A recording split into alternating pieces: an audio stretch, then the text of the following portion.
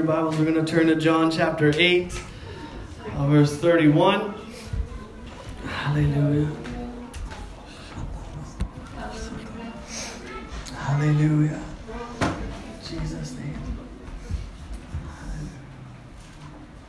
John chapter 8, verse 31 says, Then said Jesus to those Jews which believed on him, If you continue in my word, then you are my disciples indeed.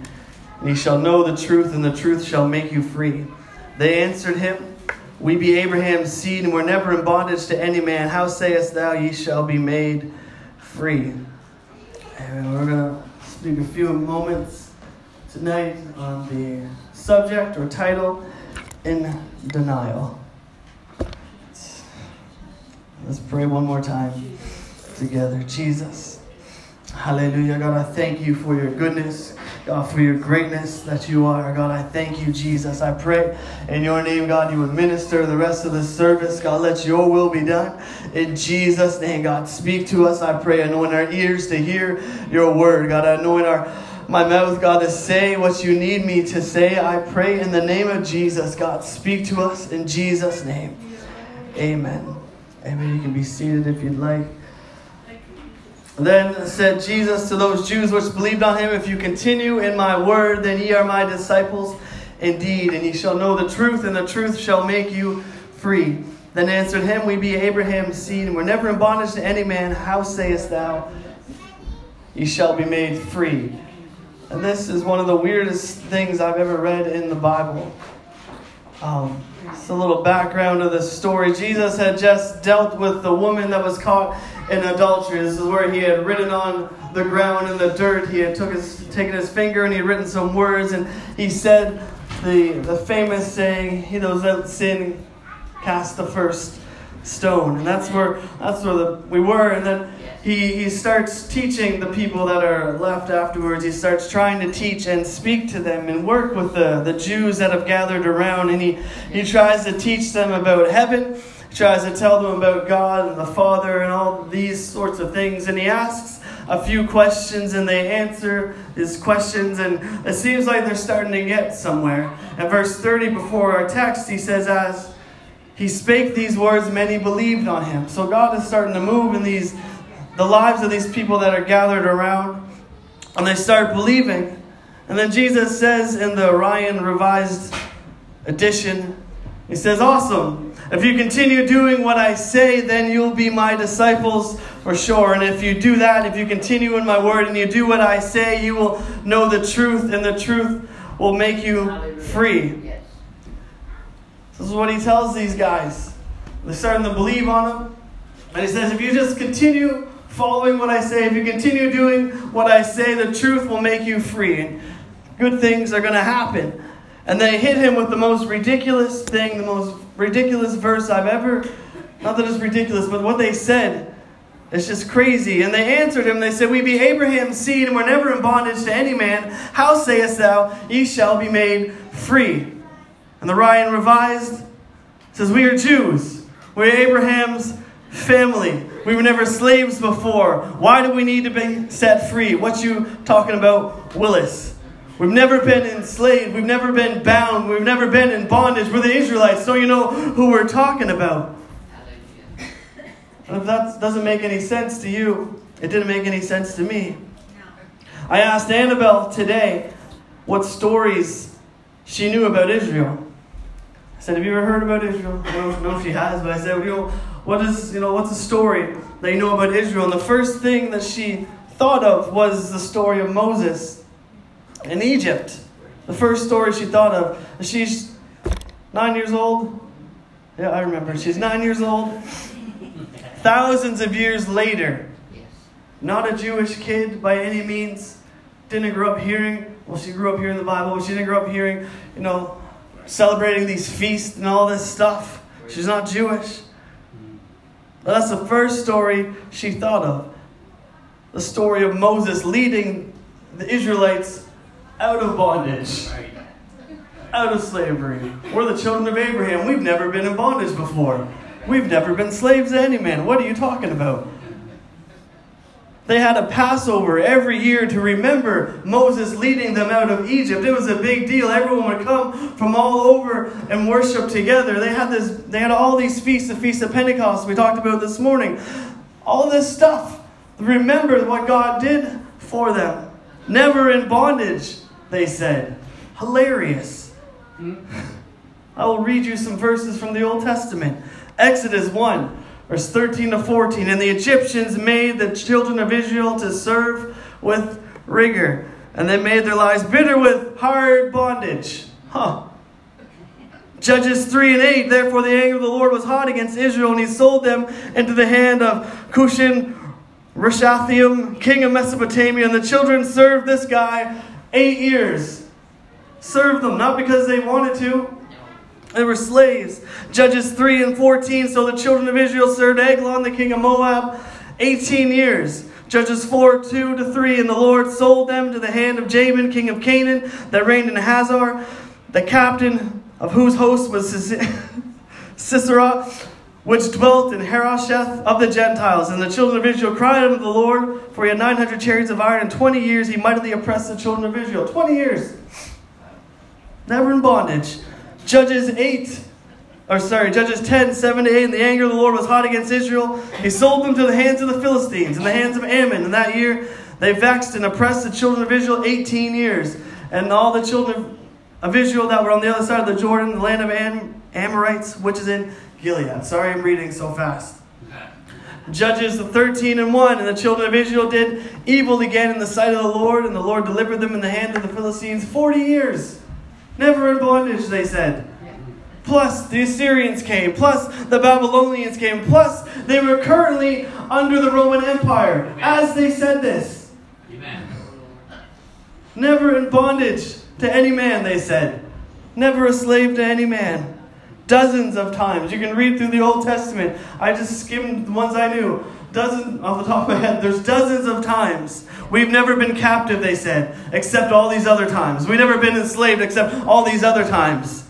They've had feasts, they had parties to remember God delivering them. But they said, I've never been in bondage. I've never been slave. Don't you know who we are? They had all these parties, all these feasts, and remembering wasn't working. It didn't change how they looked at it. They just thought in their head, that's never happened. That never happened. With your friend, they do something foolish. And they say, that never happened. Forget that. Forget that ever happened. And you say, what are you talking about? Every time. Forget that ever happened. They were living in denial. According to the Mayo Clinic, denial is a coping mechanism that gives you time to adjust to distressing situations. But staying in denial can interfere with treatment or your ability to tackle challenges. If you're in denial, you're trying to protect yourself by refusing to accept the truth about something that is happening in your life. Does that sound like anyone? Does it sound like maybe these Jews we're talking about, or maybe ourselves sometimes? Horrible things have happened in our lives, and we try to pretend like it never did. Things have taken place in our lives and in our past, and we kind of brush them over and try to forget that it ever happened and say, that never happened, just forget about it. Most times it's easier to deny the truth when it hurts. Denial means trying to hold on to your own perceptions of reality when in fact you are avoiding the truth. That's how people with eating disorders, for example, bulimia or anorexia, they are in such denial of their problem that they don't even see what they're doing is hurting themselves. Right. They don't even see that what they're doing is affecting their lives. They're so much in denial that they don't even see that it's hurting them. Right.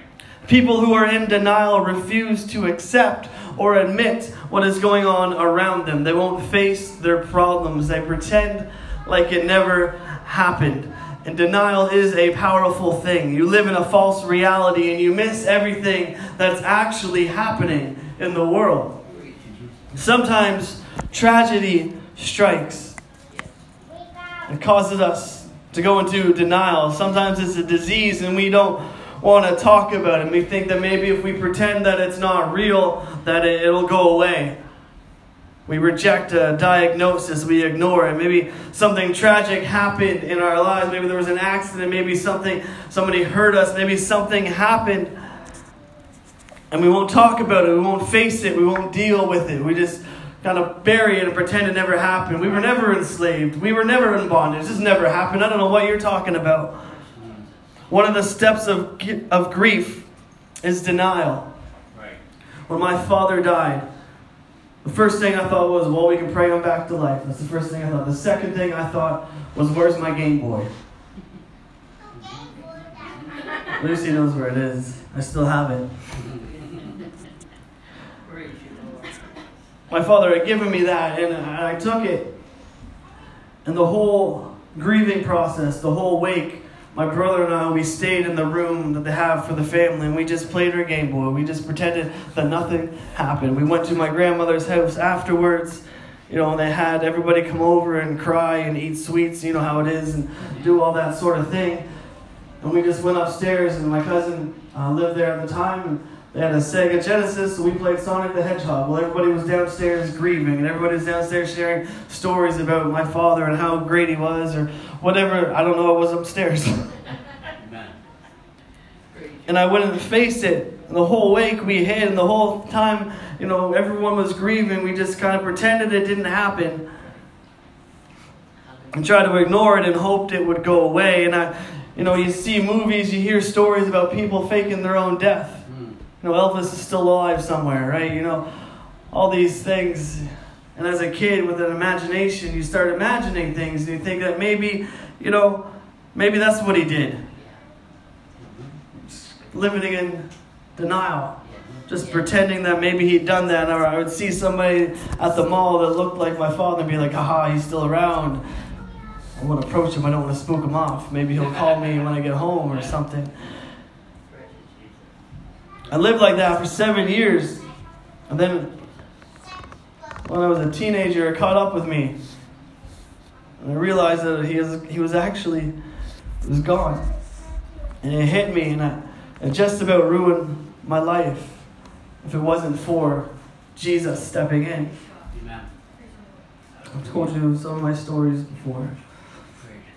They answered him, we be Abraham's seed, and were never in bondage to any man. How sayest thou, ye shall be made free?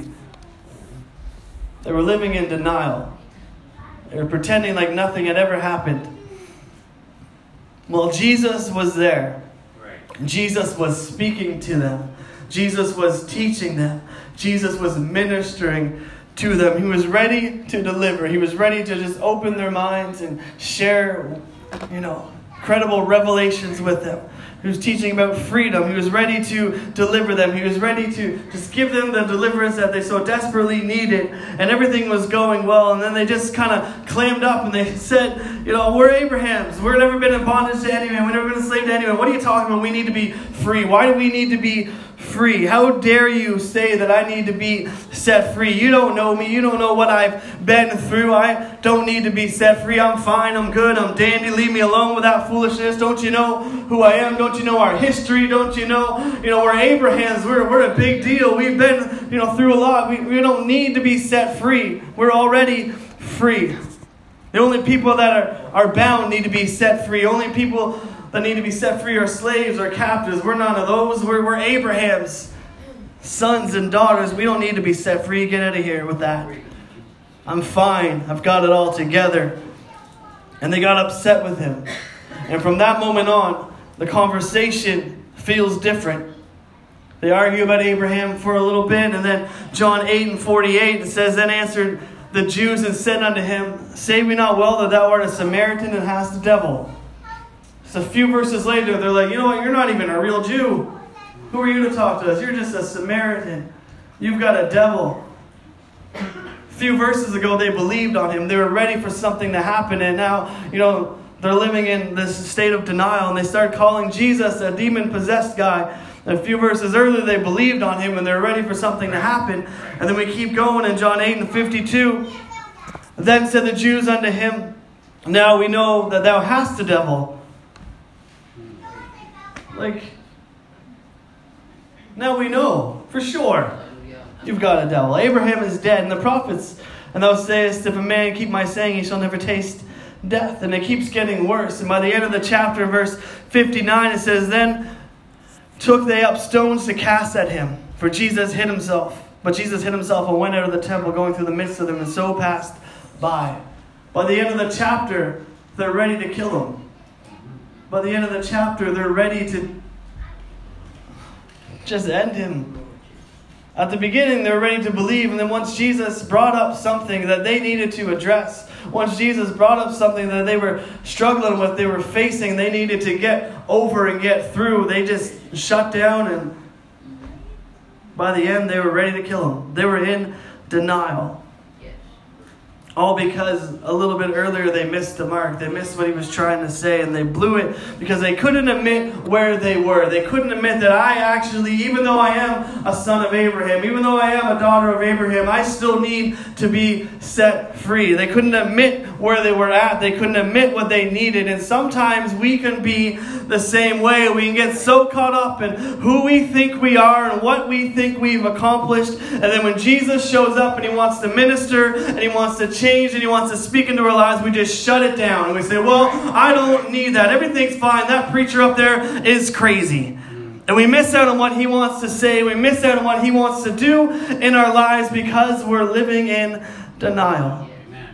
And when Jesus heard it, Mark 2:17, when Jesus heard it, he saith unto them, they that are whole have no need of a physician, but they that are sick. I came not to call the righteous, but sinners to repentance.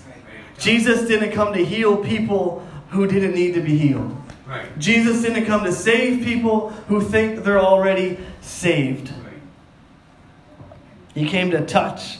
He came to move. He came to deliver and speak and heal and save people who will admit where they're at. Right. Who will admit what they need. Who will admit who he is. I've said it before. But everyone that got something from Jesus had to admit that they needed him. They had to cry out and say, oh, Jesus, thou son of David, have mercy on me. And they needed to crawl and touch the hem of his garment. They needed to tear a roof off. They needed to do something to show him that they really wanted. They needed to climb a tree. They needed to do something to show him that they really wanted it. They needed to show him that they needed it. That they were ready to admit that I need a touch from you. He told the man with the withered hand, he said, stretch out your hand. He had to decide what hand he was going to stretch out. If he was going to be healed. He asked them, what do you want? I want my sight. What do you want?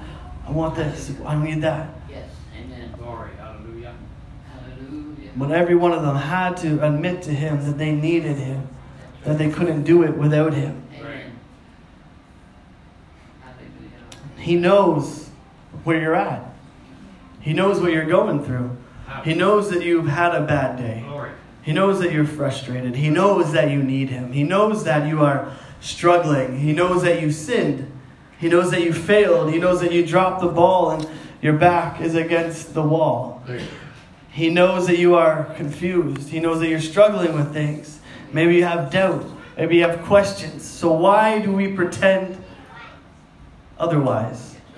He knows what you're going through. David in Psalm 51, verse 16 and 17 says, for thou desirest not sacrifice, else I would give it. Thou delightest not in burnt offering. The sacrifices of God are a broken spirit, a broken and a contrite heart. O God, thou wilt not despise. David realizes something in this moment. He was a worshiper. He was a praiser, if that's a word. He ministered and song and dance. He instituted clapping and worship. He put that in. And he did all of these things. He led his people. He worshipped. He sang. He wrote songs. He played instruments. He danced. He made himself look foolish in front of his wife. In front of the people of Israel. He didn't care. He was one of those people that just worshiped. It didn't matter what anybody else was doing. It didn't matter what anybody else thought or said. He just worshipped and gave everything he had. But in this moment, he realized that what he'd always done wasn't going to do it. Sometimes it will. It's good to worship. I'm not going to tell you not to. We need to. We need to dance. We need to sing. We need to clap. We need to shout. We need to write songs. We need to play instruments. We need to do all of these things. Amen. But sometimes God's looking for a little bit more. Amen. Other times he's looking for something deeper, a broken and a contrite heart. Oh God, thou will not despise. Hallelujah. David, when he wrote this song, he had sinned big time. He had failed. He had taken his neighbor's wife, committed adultery with her, got the guy to come home from the army, try to cover it up, go see your wife. But the guy was so faithful, he wouldn't even go into the house. He stepped outside, and everybody knew that. And David ended up devising a plan to have this man killed in battle. Right. And then he pretended like it never happened. Pretended like living in denial, I guess. Pretending like it never happened. And the man of God, Nathan, came to him, told him a story. But a man had a bunch of sheep, and a man that had one. And he said, this guy with a bunch of sheep took this one sheep. And he was like, oh, who was it? Show me. And he said, you were the man. Right. And then David wrote this song. And he realized that he couldn't live in this denial anymore. He needed something. He needed God. He needed God to forgive him. He needed God to move in his life. Yes. And the dancing that he'd always done, the singing he'd always done, wasn't going to be good enough at this moment. God needed something more from him. Hallelujah. Hallelujah.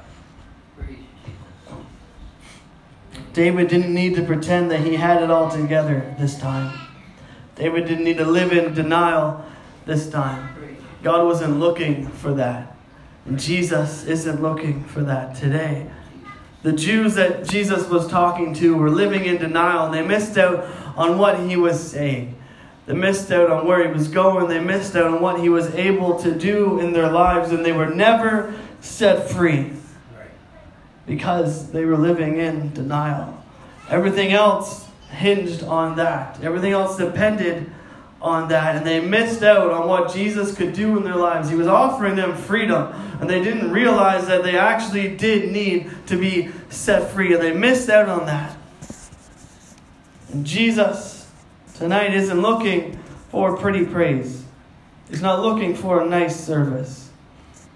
He's not looking for a beautiful sounding song. He's looking for honest to goodness worship from our hearts, our broken hearts. He knows where you're at. He knows where the Jews were at that he was talking to, or he knew where they're at, sorry. So we have the question, what are we going to do tonight? Are we going to continue living in denial, pretending that everything's fine, pretending that we got it all together? I've never been enslaved to any man, even though they had been. Are we going to keep doing that, or are we going to give it to Jesus? It all depends on this. It all depends on your answer to that question. You can miss out on everything that Jesus has if we keep living that way. We keep living in denial. It was only a few moments afterwards that they were ready to just turn on him, ready to stone him, calling him the devil. Just a few moments afterwards. Everything depends on what you do with this. Everything isn't always fine.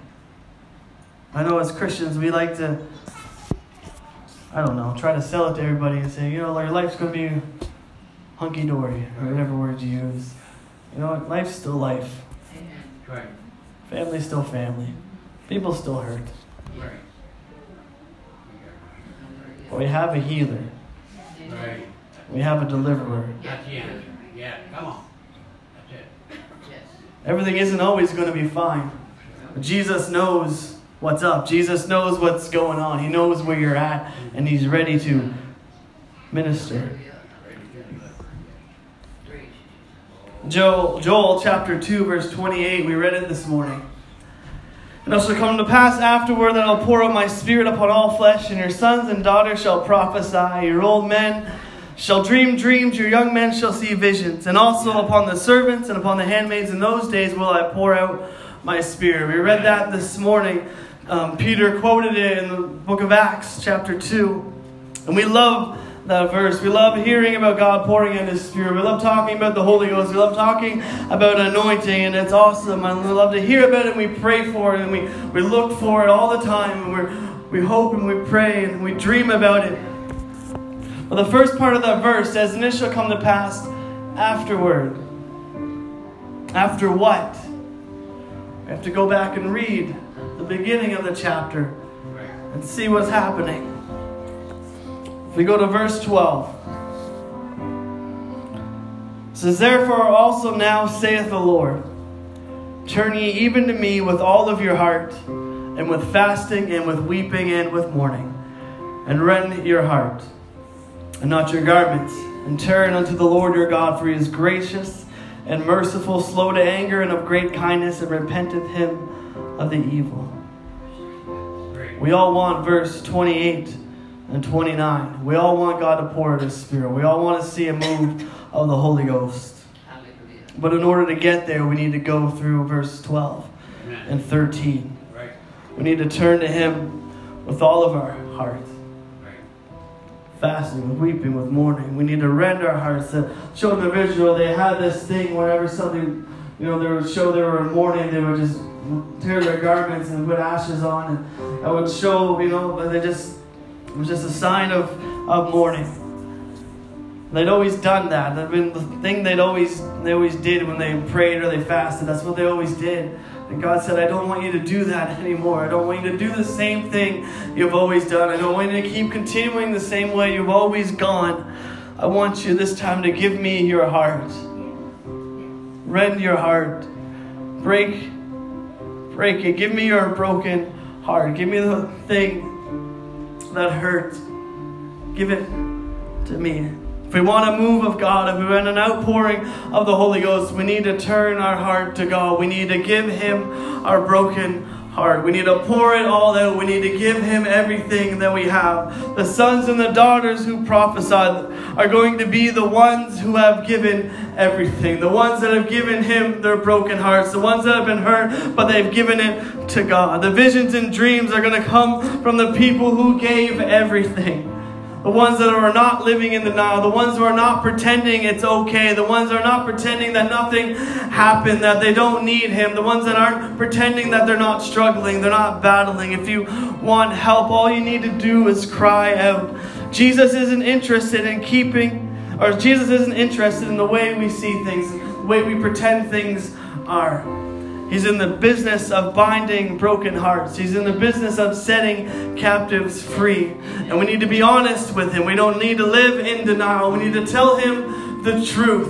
And that's when He moves. And that's when He heals. And that's when He steps in. He's not looking for tradition. He's not looking for a routine. And I know we messed everybody up when we mixed it up tonight.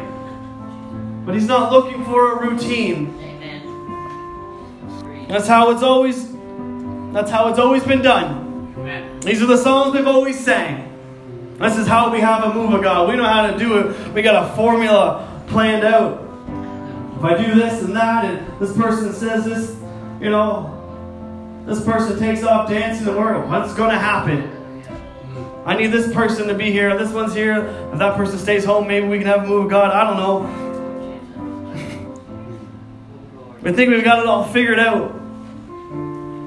We can get God to do what we want Him to do by doing certain things. But God is not dumb. God knows our heart. He knows what's going on. He is not fooled. God is not mocked, the Bible says. And you can have service however you want. You can sing songs that stir your heart. You can have special singing all night long. We can have testimonies. Whatever your thing is, you can do a jig. You can pray the loudest. You can impress everyone with your words. You can roll on the floor. You can lay your hands on someone and give them the shake and spit in their face. I don't know. Whatever it is that you think we need to do to have a move of God, we can try to do all of those things, but we cannot trick Jesus into moving. None of that is what moves Him. No. It's not the song. It's not the music. It's the person playing it. It's the heart of the person playing it. Right. It's not shouting, it's not dancing, it's the heart of the person that's doing that action that says, I don't care anymore. I need a move of God. It's not the action, it's the heart behind the action. We can pretend and we can fake it all we want to, but God is not going to move until we give Him our heart, until we give Him the things that hurt. When we stop pretending that everything's okay, we stop living in denial and give it to Him. That's the only way it's going to happen. He's not tricked by all this stuff. You can fool me, you can fool your neighbor, you can fool everyone else, but you cannot fool Jesus.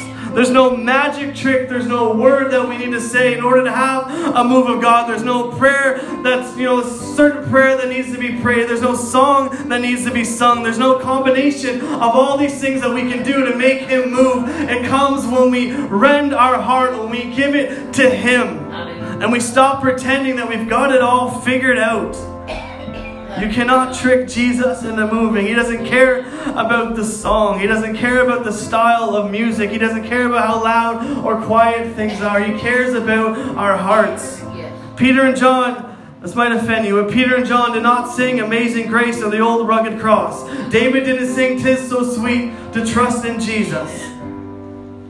They didn't sing Every Praise. They didn't sing whatever we sang tonight. They didn't sing it. They're all good songs. I'm not saying we don't need to sing them. I like them. But it's not in the song. It's in the heart. And if that's all we do, and that's all we focus on, is the order of service, the song, who's singing, who's doing it, who's here, who's not, we're missing it. And those Jews that were talking to Jesus, they were in His presence. And they missed it. Amen. Glory to your name. You want to know what moves Him? It's that lost sheep. It's that heart's cry. It's a mother praying for her backslidden son. Yes. It's that person that's addicted saying, I can't do this anymore. It's that kid with a broken heart saying, God, I don't want to live like this anymore. I don't want to be angry anymore. It's that person going through a divorce that says, God, I need you. I need your presence. I need your love. I need to feel your arms around me.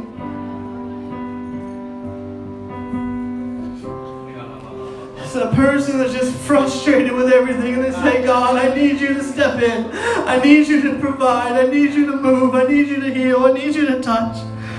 That's what moves Him, that heart's cry, that desperation. He cares about brokenness. He knows you had a bad week. He knows your family member has cancer. He knows that you're broke. He knows you need to pay the bills. He knows you need a job. He knows your kid came home drunk. He knows what people are saying. He knows you have doubts. He knows you have questions. And He knows you have hurts. So stop living in denial and give it to Him and let Him heal and let Him minister and let Him deliver. He's here and He wants to deliver. But we're saying, well, I don't need to be delivered. I've never been in bondage to any man. I've never been enslaved to any man. Why are you saying I need to be delivered? But He's here and He wants to deliver and He wants to move. But we're living in denial.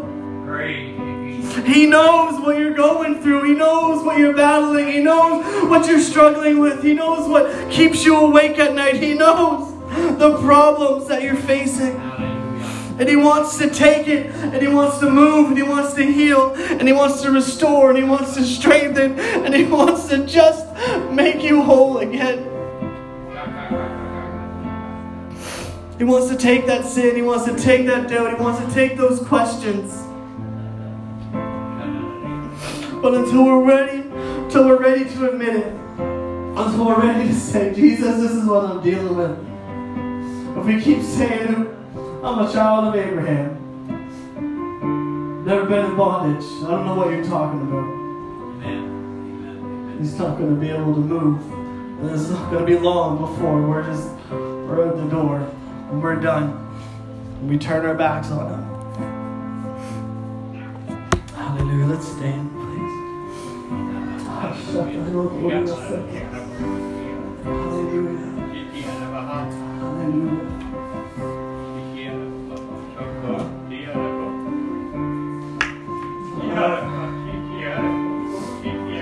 Jesus wants to move. So if you continue in my word, the truth will make you free. Hallelujah.